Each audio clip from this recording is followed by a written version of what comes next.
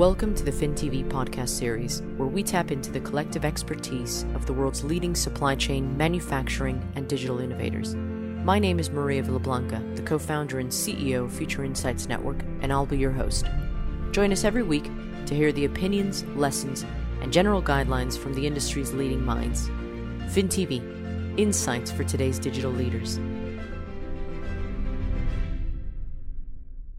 Hi everyone, welcome to this episode of FinTV. Today I'm joined by Philip Greenfield, who's the European Supply Chain Director at Dyson. Philip, thank you so much for joining us.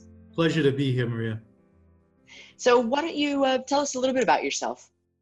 Well, I'm originally from New York, but I've been working internationally for over 20 years now, currently living in Paris. I've got about 30 years of global supply chain and logistics experiences, working over 90 different countries throughout Europe, Middle East, Asia, and North America. Extensive experiences in retail, consumer products, e-commerce, multi-channel, omni-channel. Also, large experiences managing big budgets and capital expenditure projects. I typically someone who likes to work cross-functionally throughout the organization. I've actually have a dual career. The first part of my career was working as a management consultant, specializing in supply chain logistics for Deloitte & Touche, KPMG, and also Accenture. And then I've spent the other half of my career working as a European or as a global supply chain leader with companies like Dyson, Ketter, Toys R Us, Johnson & Johnson Consumer, as well as Dannon Beverages in the US. That's a pretty colorful background that you've got there. You went from the dark side to the light side, or depending on how you look at it, so you've occupied both sides of the aisle, as it were. Yes, and it's been really a professional and a personal pleasure doing that because as a management consultant, we really have that opportunity to work with really great companies and great people and think through and work through different strategies or very tactical operational aspects. But then when you cross over into operations, leadership, and management, you really own that. And that's another experience.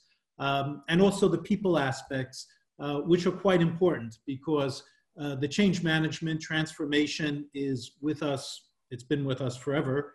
And as technology and as other leading ideas start to come in, especially with more omni-channel and multi-channel distribution, the change management has become a much more crucial part of the transformation. But one of the things that I really respect of people that have had that kind of background where they've worked on both sides is with the consultancy side. You probably have seen so many different sectors and industries implement things, succeed or fail at things. So it probably helped you in your operational role. Exactly. That's why, as a management consultant, it's really a boot camp.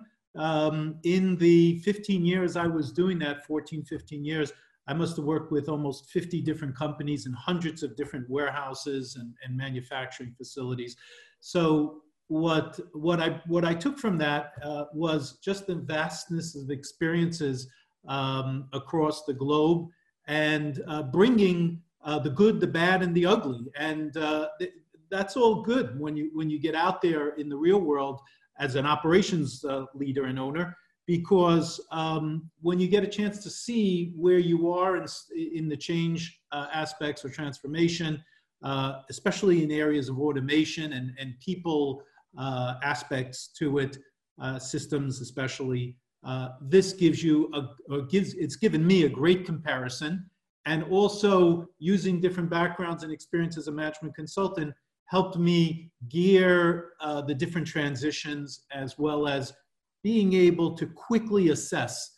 And that's the important thing these days because it's all about being fast and really getting to the bottom of things, or at least getting a good solid understanding of how things are working, because we don't want to spend all the time there. We want to spend time really how we're going to take it forward, how we're going to get to the next step together with the people and the process and the systems. What was your biggest learning curve moving from one side to the other? So moving from the management consulting to operational. I think the aspect of the cross-functional is quite challenging because companies bring different experiences and histories, and also they're unique in many ways, just like individual people. Companies are like people, and when you enter into a company, you enter into the history, and it's interesting because some of these companies I've worked for have very old histories. So with people that have worked together for 10, 20 years, and they have their way of making things happen, right? And then there's the new people or the organizations with new people. So getting the cross-functional aspects, getting people on board, and really, when you look at supply chain, especially in international global perspective, as well as these global matrix organizations that are here to stay forever, we really have to figure out how to navigate through that and how to bring everyone along, or at least at a minimum, bring the whole thing, bring the organization along. Let me ask you, digital transformation, that's been a topic that we've been discussing here for quite some time. What does it mean to you? So digital transformation, there is a quite technical jargon and there's a lot of technical stuff out there. But from a supply chain perspective, it really comes down to new channels. And when we talk about a multi-channel in adding an e-commerce distribution, whether as an FMCG operations leader, I've managed a separate channel, but even as a retail leader, it's about then the omni-channel, how to bring that together. So the digital revolution has an aspect about change, transformation of the organization. There is a deep technical aspect that it really is quite challenging sometimes in terms of the people and the organization and those people that are available to help bring that digital technical journey along, because there, and I won't go through all the Gartner, but Gartner really spells out quite well that digital transformation. But it's really about how to bring the technology in, integrate it well with your team, well with your suppliers, and with your customers. Whether your customers are B2B or B2C, or whether you're going to do drop shipments, all these different aspects, even in an omni-channel environment where you're shipping to store, shipping to customers, picking up from store, the technology and the digital aspect is the backbone. But at the end of the day, it's how you make that thing work, you know, with process. Well, first with strategy, what is the vision? Everyone working together with the right vision. And then what's wonderful about it, and from your point on the digital, is that you could just let your creativeness run wild. And the creative aspects are really what's going to bring new ideas and doing things differently. We don't have to always copy or read about what others do and integrate that. That's inspiration. That's what really makes us think and stimulate us. But, you know, what could we do unique? What could we do differently? Competitive edge, and try to leapfrog as much as possible. Do you think that sometimes, and I'm being, you know, I'm not asking for specific, but more general, do you think sometimes supply chain leaders are so busy trying to tick a box saying, I've done this digital transformation, that they don't take the opportunity to be creative, to look at the innovative ways that they can differentiate their business via the technical advantages that digital transformation can have? I have a slightly different view of that, because I believe it's not as general of a statement. I think it depends on the people and the companies at the time, because there are really some great professionals out there trying as much as they can with their team and their creativeness to really bring and pull the thing forward. And they'll do what it takes in terms of the time, the effort, and the investments. They may be in a situation, and to come back to your question, there may be, from a standpoint of organizational support, that's critical. And that organizational support will be where you can do things in a way that is much more comprehensive in that sense. But it's not always the case. And when you mention check the box, lots of times companies are behind. You know, like when I was working at Toys R Us, for example, in 2010, when I joined them as their international head of supply chain, we were behind the times and we really needed to move quickly. So there was an enormous pressure on us and that we brought to the different countries and the different regions because we had to move quick. In a sense, as you say, check the box.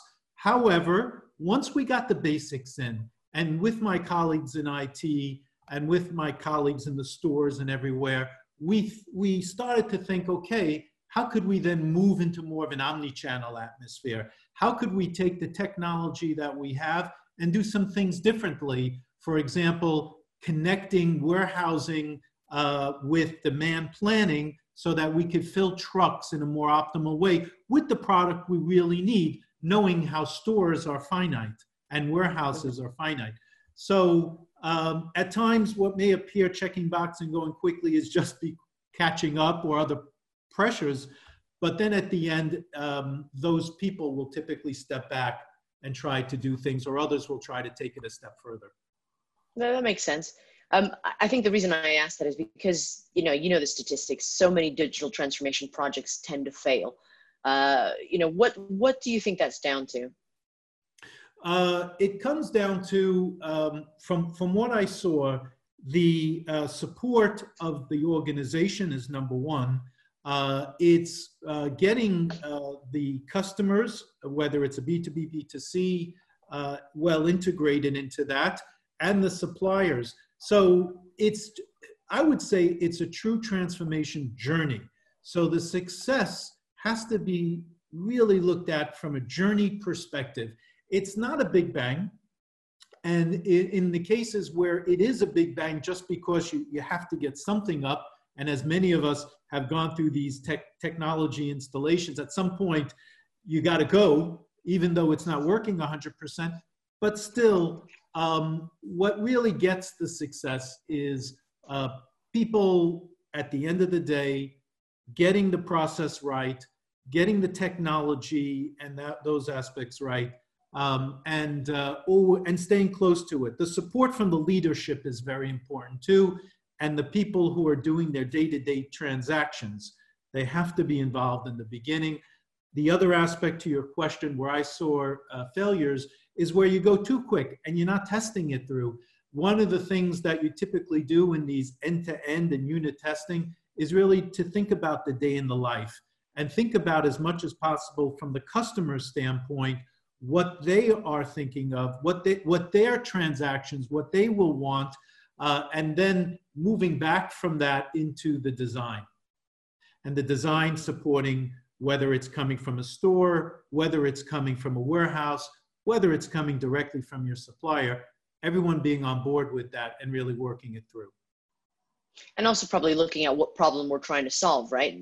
For the consumer or for the business. I think that seems to be the consensus. But it also is something that is so easy to miss because one is so busy with the pace of change. I mean, that's one of the things that's changed a lot, hasn't it? I guess that's what I'm going to get where my next question is. How have you seen the profession change since you got started?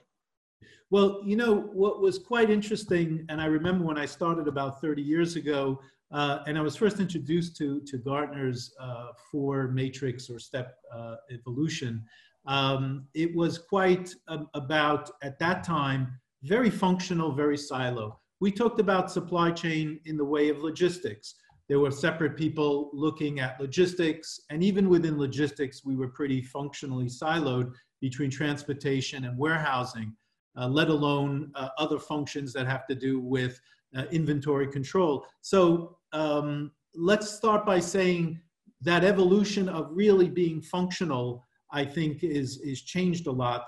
The world also, by the way, Maria, has become a very small place. I remember in those early 1990s, back in my US, North American time, as I was working for Deloitte & Touche, I was out west, in Nebraska. And as a New Yorker, it was quite an experience, a young professional spending time. And people and chains were just getting out in terms on a national and international level. And you would go to places and it would be very local in terms of what you would find and what you would eat in the South, for example. And then the world got smaller. Not only did North America get smaller, the world got smaller, and Europe got smaller, where everything is much more integrated. When I remember in the mid-90s, when I came over to Europe, there was much more mom and pops or small chains, especially when we got into retail, much more production locally. When you think about what was happening in the UK and on the continent, in France and Spain and elsewhere, Germany. So more local, less global, but that's really what's accelerated into the 2000s. So there's the aspect of the world gets smaller because of technology and internet. People also traveling a lot more and really interested, not necessarily that they weren't, but really getting real experiences, understanding if you're European, going to the States, if you're Asian, Chinese, spending time in the US. We have a new generation, a second or third generation of big industrialists, whether they're Asian or whether they're European America, where their kids are going to schools in different parts of the world that their parents could never dream of. So world getting smaller, technology advancing to a point, people and all education, especially in supply chain, really leapfrogging, and lots of great research going on. If you get a chance to read what's happening in the profession in itself, in education and in supply chain, has much more accelerated. The comfort of people working across different regions and with different nationals. So we find supply chain has really gotten much more regional at a minimum, and then global at that standpoint. So that has helped us when we talk about the magic 4 quadrants and that development, when we think about going from functional areas to then collaborative and integrated processes. Also, with that same experience, we find a lot of supply chain professionals now very motivated and easy to reach out with their suppliers and reach out with their customers. Lots of interest, but lots of real effective case studies out there, and lots of good applications that bring companies together and intercompanies. And this was another aspect, if we think about 30 years ago, the visionaries and what we were hearing about is working, not just integrating within your organization, but integrating outside your organization. And we see that much more. Large companies, the Walmarts of the world, the Unilevers, et cetera, have really pushed. I was just going to say collaboration was sort of frowned upon. You know, if you think about 20, 30 years ago, we were more protective and more sort of top secret, whereas now the collaborative supply chain is a thing, you know? It's actually a thing that we wouldn't have thought about 20, 30 years ago. Also, there's the pace of change or the consumer behavior, the way that's changed, you know, more e-commerce. Given your background, can you talk to us a little bit about how consumer behavior and the world of e-commerce has had an effect or an impact on the supply chain? Yes, you could see that in a true omni-channel or multi-channel FMGC company or retailer, because now these companies are thinking about their stock and where they could best deploy the stock. It's not just sitting in a warehouse, but it's stock that could be in a store, and the stock in the store could be deployed from the store to the customer directly. It could be used for the customer to come in and pick up where they ordered online. And also the variations of our supplier stock in terms of how we move that stock through the pipeline. So when we look at multi-channel and omni-channel, environments now, it's really opened our mind to thinking much more extended enterprise, and then throughout our enterprise from a supply chain perspective. Our demand planning has changed, where we're not just thinking about, well, what are we selling in a region or what are we selling in a store, but what are the customers themselves?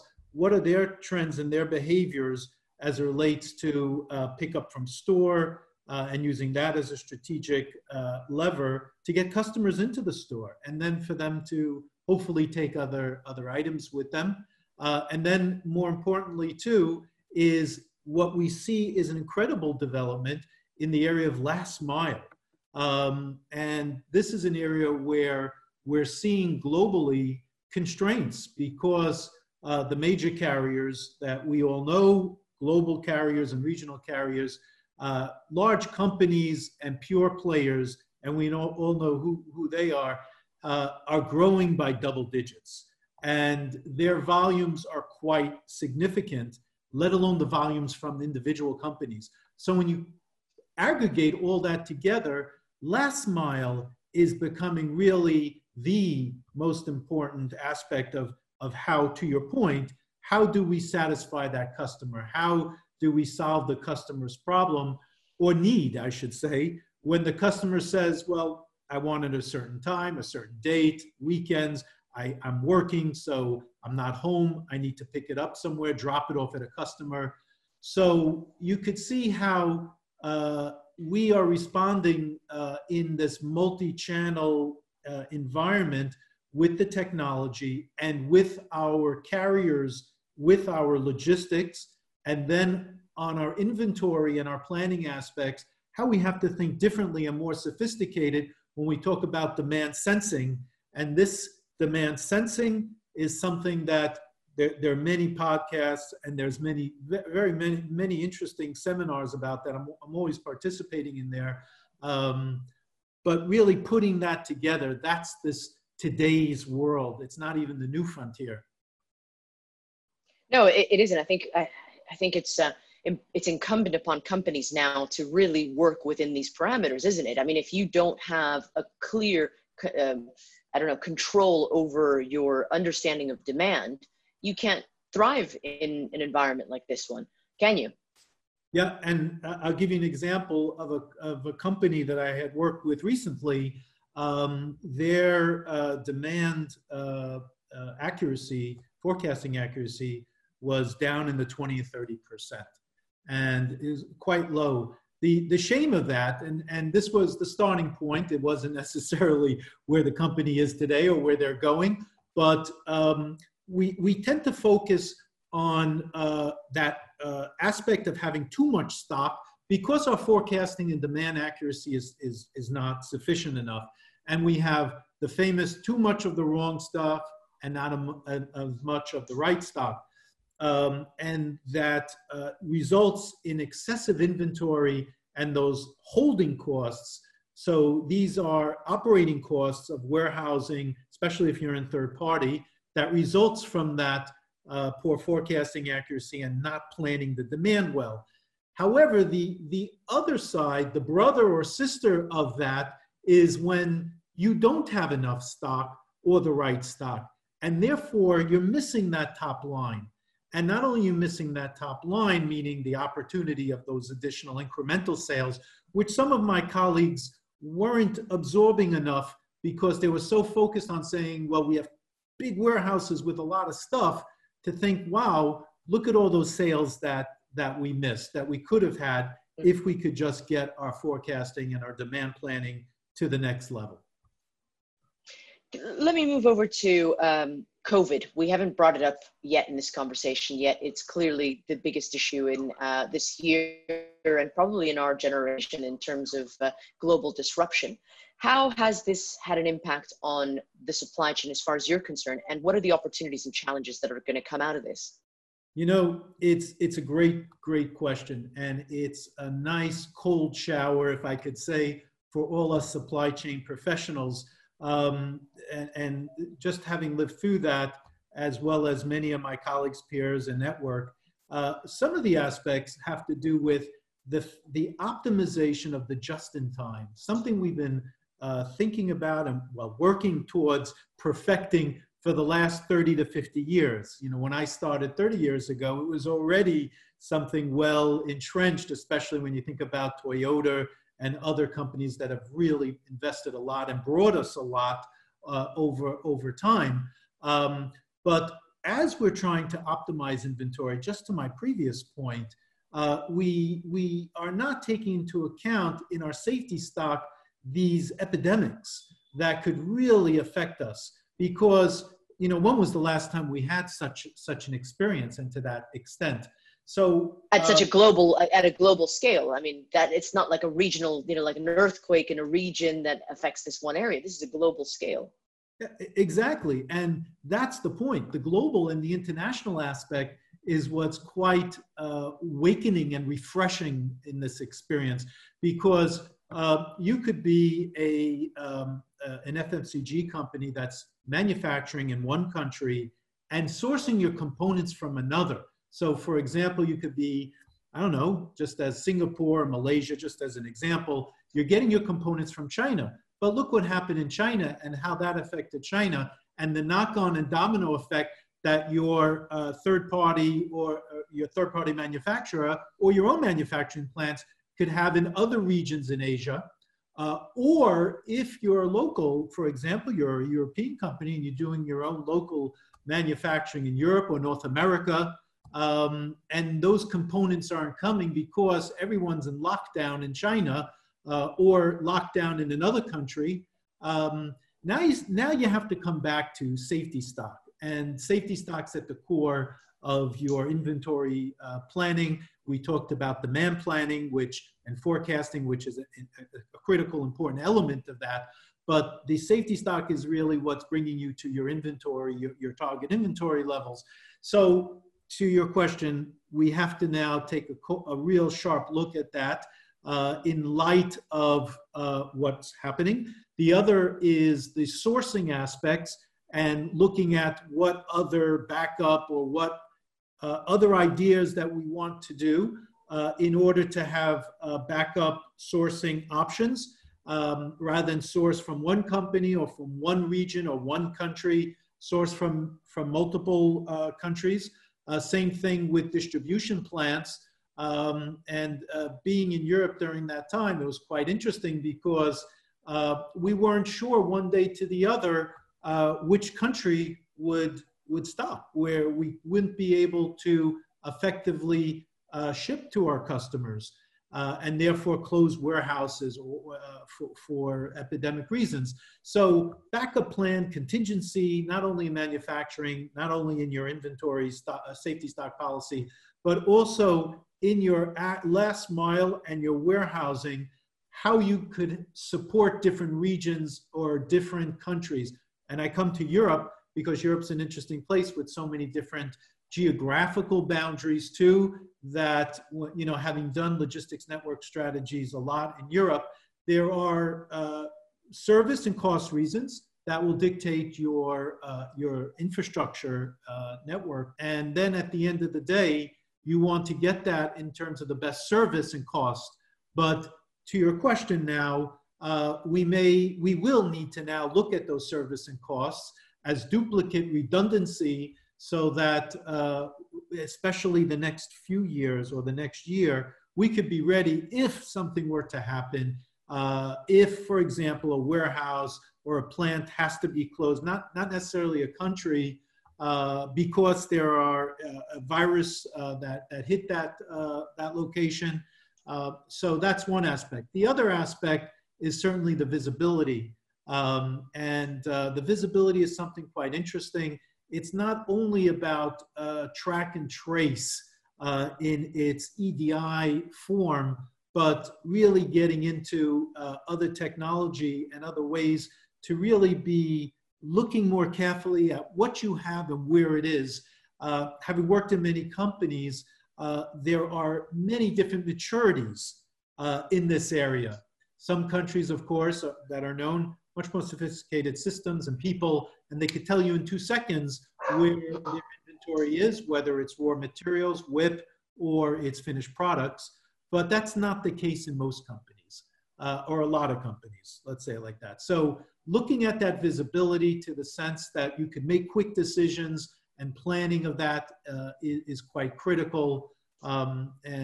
Also, there's theft and there's other things that are coming up now, depending if you're in health and medical, that we saw more of, if you're in high end and you're in luxury. It's an acceleration also from a people standpoint of thinking about alternatives of how to keep the operation going. So during the confinement, most companies were closed and people then had to work at home and figure that out. So contingency planning, lots of companies had to do that very quickly. Now we have a breath of air. We could think and go back to that, review, do we have the right setups? Basic stuff like, does everyone who needs have the right computers, have the right internet access? Do we have protocols of when we're meeting in the morning, we're meeting at the end of the day, and also to give more flexibility to our team members and having a different way of thinking. You know, when you're in the office and people are in front of you, that sets certain expectations of how people work together as a team, because there's a certain efficiency to that. But when everyone's working at home and they're taking care of kids perhaps, or they're supporting their family members or partners, you can't expect that same sort of productivity and effectiveness. So that has to also be taken into account. And that managing of work-life balance, we tend to push as much as we can, but at the end of the day, when we're in a virtual setting, we have to even take a step back even further than that to know that, yes, good is never good enough, and we always strive to be great. But in these kind of scenarios, we got to at least get the good working and keep people's morale working well, people's morale feeling really good about it, being able to turn off even when they're home 24/7 is quite important. Yeah. Well, clearly the order of the day is a lot of flexibility, and that's something that you said at the beginning. In terms, well, you said it throughout, which is having that kind of flexibility to be able to move fast, quickly assess things, change. I want to talk to you about, when you introduced yourself, you talked about how you work cross-functionally and you really like working cross-functionally. How important is that today and in the supply chain of the future? It's critical, and it goes back to your earlier questions, and it's in the supply chain of today and yesterday. And yesterday for me is, 5 years ago, not even, way back. Cross-functionally, when you think of the technology that you brought up, it's all about that. And the best you're going to get out of that technology, whether you're going for multi-channel, which as we learned through the coronavirus, we have to have that e-commerce last mile alternative. You're not going to get there if you're not in tight with your IT team. They have constraints because of funding, because of people. It's never enough. So really getting into a good tight fit with them and working together in that same way. Same thing with finance. If it's a retail organization, working with your store organization, your operations organization, so that you're able to understand the needs of the customer. It goes back to your point. It's really about the customer and working back from the customer. And in a retail and an FMCG company, especially consumer-facing ones, the customer owned by the commercial team and the marketing team, they really understand the customer in general. So as a supply chain professional, working as tightly as possible, understanding and not one customer is the same, depending on the products, the market, and really helping design your supply chain to that effect with the variables that we've been discussing are critical today. And more so in the future, I think, more so in the future with, absolutely, more so in the future. Last question, because I know we're all pressed for time these days and we need to switch off as well.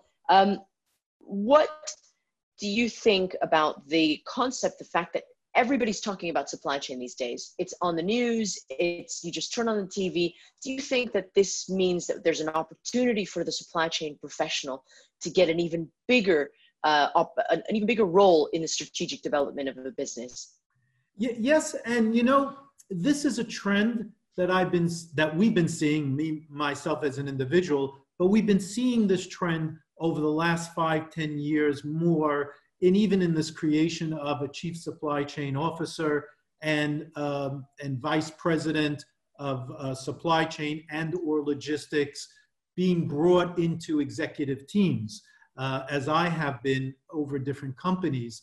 And your point is very well taken. But what I found through this experience is that the history of supply chain, and there are many aspects when you think about the more administrative aspects and the product and the planning, there's so many aspects to this. But I believe, to your point, this has brought more focus and more understanding of the criticality to it. And really to move from being a stepchild to being a full integrated sibling in the family, because companies realize the criticality of how supply chain makes the company work, and also satisfies and even brings the customer's expectations to another level. On that note, Philip, thank you so much for joining us. Thank you so much for sharing your thoughts on this and having a cup of tea with us today. Hopefully we'll see you soon at several of our other episodes. My pleasure. Thank you for inviting me.